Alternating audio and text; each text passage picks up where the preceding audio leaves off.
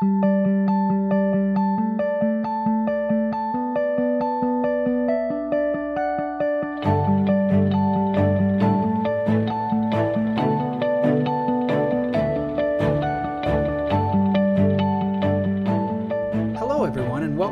the Servant Leadership Institute podcast.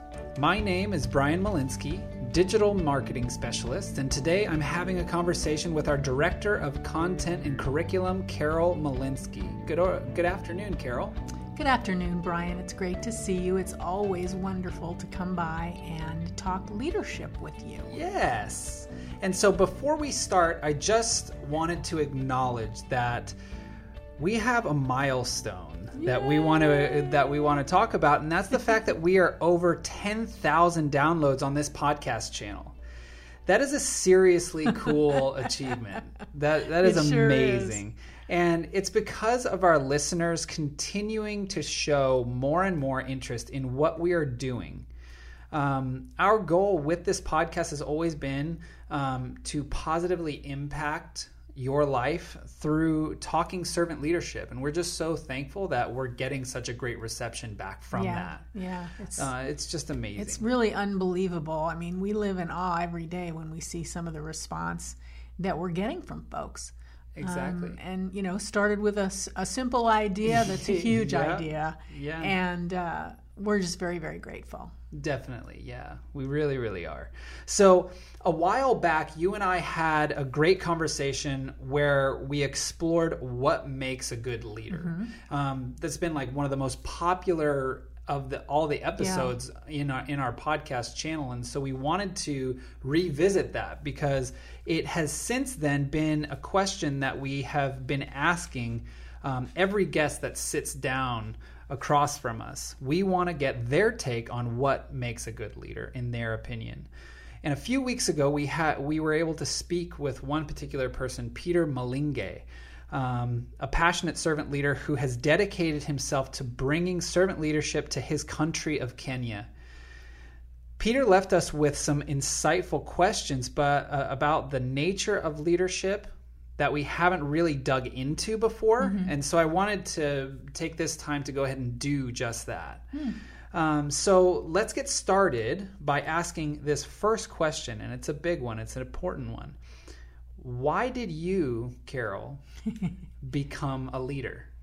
Oh, that is a good question. And I guess, in really thinking about that and mulling it over in my mind, I have to go back to my upbringing because I think first and foremost, that made, as it does for all of us, made a lasting impression, certainly. And I think formed the foundation of my life. I grew up in a situation where I had a father who was very ill, and he stayed home, went out on disability, and my mom went to work. Now, that may sound really normal to you, Brian, since you've always had a working mom. But back in the 50s, which is when I was little, mm-hmm. that was very unusual. Mm-hmm. And so she went out and joined the workforce and basically brought home the bacon for the family. And in addition, because of his illness, did a lot of other things where, as kids, we really got the impression more that she held this position of leadership. Although we certainly, still answered to Dad, that's for sure. Mm-hmm. But we did recognize, I think, the fact that she stepped up mm-hmm. and did what she had to do in order to keep her family healthy and together. Then I think I always had a desire to help people, to serve people. Mm-hmm. I was affected very deeply by people who, were suffering.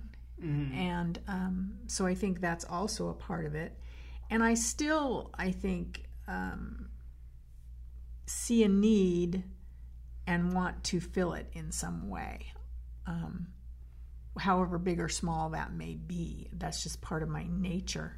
Mm. And then I think as I went into the working world, just that idea of wanting to further my job or achieve other things in my job. I certainly felt differently about my work at 25 than I do today at how many years I am today. We won't disclose that information. Yeah. But I think that's where it started. Okay. Now, outside of your mom and the what was going on in your home life, do you have any kind of iconic figures of service back then when you were so young that you would basically look up to? When you thought, I just have this desire to serve, what would you think would be, the jobs at the time that you kind of connected that with? Initially, there were really two roles I saw for myself that I didn't really end up fulfilling. One was to be a nurse. Mm-hmm. And I wanted very much to be a nurse. I thought that was definitely the way to go. And then when I was 16, I became, I don't know if they still have them or not, but we called them back then candy stripers. Okay. And they were young people who could volunteer at the local hospital. And they wore cute little outfits that were red and white striped, so they were candy stripers. Mm. And they did all kinds of things in the hospital. Well, at one point I was assigned the job of going down to the central supply and picking up, I don't know what they called them, but it was the pack for people who passed away. Oh. So after that a few times, I said, maybe this isn't really for me. A little too morbid for you? There might be something a little lighter that I might want to do. Yeah. And so after that, I think my focus became to become a teacher. Okay. And to work in the education field. And that guided my life all the way through college. Interesting. Again, a leadership role, but one with definite purpose. Yeah. And as circumstances would have it, that did not end up being my career path. I got into materials management, or should I say fell into materials management. Mm-hmm. But interestingly enough, what I'm doing today as director of content and curriculum really brings me back to that teaching role. Oh, definitely. And so I've sort of come full circle, and it's really cool to think about that, that I've been given that opportunity at this point in my career is really a wonderful thing, something I'm very grateful for. Yeah, definitely. I think that's an amazing gift to be bestowed, the fact that all the things that you just described growing up and during your upbringing is kind of all culminating at this one final career that you're able to, reach out and influence people, teach people, serve in your own way. That's amazing. That's super amazing. So what are other motivators, in your opinion, that could be guiding, leaders, future leaders, to want to become leaders? Right. Well, that, I think, open up our eyes here. Everywhere we look, there's this issue of power and who's going to use their power in what ways, and people trying to have power over other people. It's as common as breathing in and breathing out. The difference is that power can be used, as we know, either positively or negatively. And unfortunately, a lot of what we see around us is the negative stuff. Yeah, oh yeah. Not necessarily the positive. And of course, some people look at leadership and say, that's where I'm going to get my financial gain, is through growing, climbing that corporate ladder. Art Barter talks about his dream when he was younger was to have a yacht parked on in Newport Beach, and have a house that opened back on, he could look out his window and see his yacht sitting there, and that was his goal when he started. That was his idea of success. Right. And I think, for most people in our culture, that is what leadership is kind of about, is, how much can I gain materially? And then, of course, there's the other aspect, which is some people want to lead because they don't want to follow. They're just people that have a really hard time following others, which is kind of crazy, because really good leaders understand that sometimes they have to follow, and the best thing for them to do is follow. Yeah. But I think, that's kind of another level of self-awareness that, that it's valuable to follow sometimes. Yeah, definitely. I think that in a way, all of these that you've brought up are kind of a byproduct of how individualistic our culture is too, right?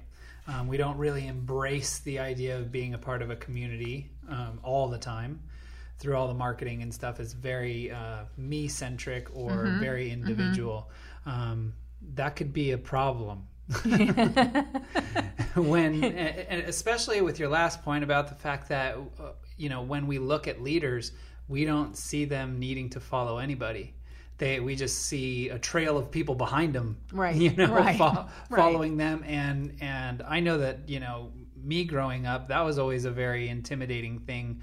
When I would think of myself as possibly being a leader one day, I would always kind of shy away, because a leader in my mind would almost look infallible, that you would always need to have all the answers at all those times. And I didn't want to bear that burden. It looked like a burden, needing to be, so dialed in and unable to make any kind of mistake or be unsure about anything, which I think too is a major fallacy. Leaders need to be able to not only serve others, but can be humble enough to go ahead and say, hey, I don't know the answer to that question, or I don't really know the trajectory right now, and we need to go and help each other find that, or whatever. So but I did have another question. So what made you want to become a leader? Do you have this time in your, this big point on, on your linear timeline, of when you decided or made that cognitive decision to become that leader? I would love to tell you that there was a big gong that went off and a big choir came out and sang, the Hallelujah chorus. Oh. But, oh darn, I know. Oh darn. That doesn't happen to everybody? Oh. No, in fact, it's interesting, because I don't think that I ever consciously said, I want to be a leader. I think back to one of my first experiences with student teaching, and I walked into the room, 5th graders walked into the room, all bright and shiny, and I said to the teacher, here I am, and she said, hi, how are you? Good to see you. Class, this is Miss Egan, which was my maiden name. This is Miss Egan. Do whatever she says. She turned to me and said, okay, great. Well, I'll be in the teacher's lounge. Have a good day. Gosh. And she walked out the door. Okay? Well, I had to be a leader pretty darn quick. And they were, not only, as you can imagine from the way this woman handled this, I was left with, 30 of the most unruly young people, because her method of leading was how loud can I yell over the kids. So that was her idea of leadership. So I had to be that leader right then and there. And fortunately, thank God, I was able to do that for the 6 months that I was their teacher, because she never came back in to help me in any way, shape, or form. Oh my goodness. So that was one way where I just sort of fell into leadership. Yes. I think what happens is in a case like mine, and I don't mean this to sound egotistical, but when you work with people and you show them things like, I'm going to do what I told you I would do, right? I'm going to communicate with you so you're aware of what's going on in a particular project, and I'm going to do it to the best of my ability. When the opportunities for leadership arise, you're a lot of times given those opportunities because you've built this foundation of trust with people. You've shown them that you can handle it. But I don't think I ever said, oh, I want to be a leader. I just can't wait to be a leader. Yeah. But yet I displayed qualities that would end up putting me in those kinds of positions. That's very interesting, and I think that there's just, I mean, you're talking about probably an overwhelming majority of the people that go and go through their professional careers, right? I mean, they're good at their job. We see it all the time. They end up getting good enough where they end up having to start having a few people underneath them that they're managing. Right. If you're an engineer, you probably never had the motivation to be a leader at a podium and informing and instructing and inspiring others. You're an engineer. You want to create. That's you're a creator. You're a creative.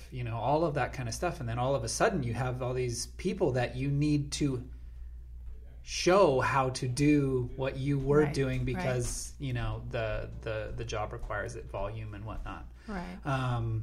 So I think that's so amazing. It's very interesting how you explained all of that you have these different points in your career that leadership roles kind of just got dropped on you, and you have to just learn, right? It's just a new set of skills, adding to your arsenal and repertoire of things that you can do. And even the person that is the individual contributor, as we know, we like to teach in servant leadership training that everyone is a leader somewhere. Exactly. And so for that engineer who's doing his thing and creating, there are ways that he influences the other folks that he works with, he or she. And that's really important. And those leadership qualities can still be there in him or her. So mine was sort of something that I fell into in a way.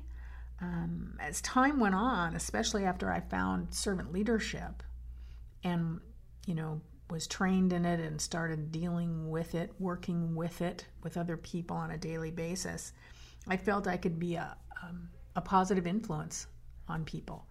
And now I want to influence other people to be able to grow their leadership and particularly find meaning in what they do. One of the things that I guess really was life-changing for me is I got this idea, it's fixation almost, when I was working in the manufacturing world, that people do all kinds of jobs in manufacturing, and some of them are very repetitive. And I know for myself, doing even some of the clerical work that I've done in my career, not very interesting. Yes. And so I started having this feeling that it's really important for people to understand that what they do has meaning and purpose, and that it touches more than just their immediate area. Yes. That radio that's built, for example, leaves Datron World Communications in Vista, California, and it goes out into the world. And and people use it. And people use them for many, many, many years. Mm-hmm. So there are all these stories intertwined in that. Yeah. So that person that has the electric screwdriver in her hand, and she's, all day long, she's putting parts together. It's important for her to understand how important that job is. Yeah. And so nowadays, that's really what I'm trying to do, is continue this message of servant leadership, which says what you do makes an impact in the world, and you have the choice to make it a positive impact. Yeah. So that you can look back on your life and go, wow, what I did was important. People may not think that because I didn't run some multi-million-dollar company or invent, the iPhone. Yeah, you weren't on a cover of a magazine. Right. Right. Yeah. But what I did put something good out into the world, and it saved lives. Yeah. And it made an impact on people. Mm-hmm. That's really, what it's about for me today. Mm-hmm. Because, I'd have official people reporting to me any longer, but this is the way I can increase my influence. Yes. Is by helping people to understand that what they do is important. Yeah, definitely. And I think with you, director of content and curriculum, a lot of the stuff that, and we've referenced this on this podcast, a lot of the things that you listeners, you read on our website, on our blog, are all come from Carol. And these stories that you look at, and these, the stories that she not only takes from her own life, but the lives of the people that she works with and around, are meant to inspire. And I think they're inspiring a lot of people to look at what they're currently doing throughout their day and broadening their scope. Yeah. And seeing, okay, what is it? How is this actually impacting others? Which is incredible. Well, I share that with you not because it's not about me. I know. I was giving you the pat on the back. But I share that with you because I do think a lot of people feel that their work isn't that important. Well, yeah. And we have disengaged employees all over the place. Mm-hmm. And so we just need to, I think, keep hitting that mantra of, your work has meaning and purpose. Exactly. And that as a servant leader, you can find out how to give to people and help people without being an official leader.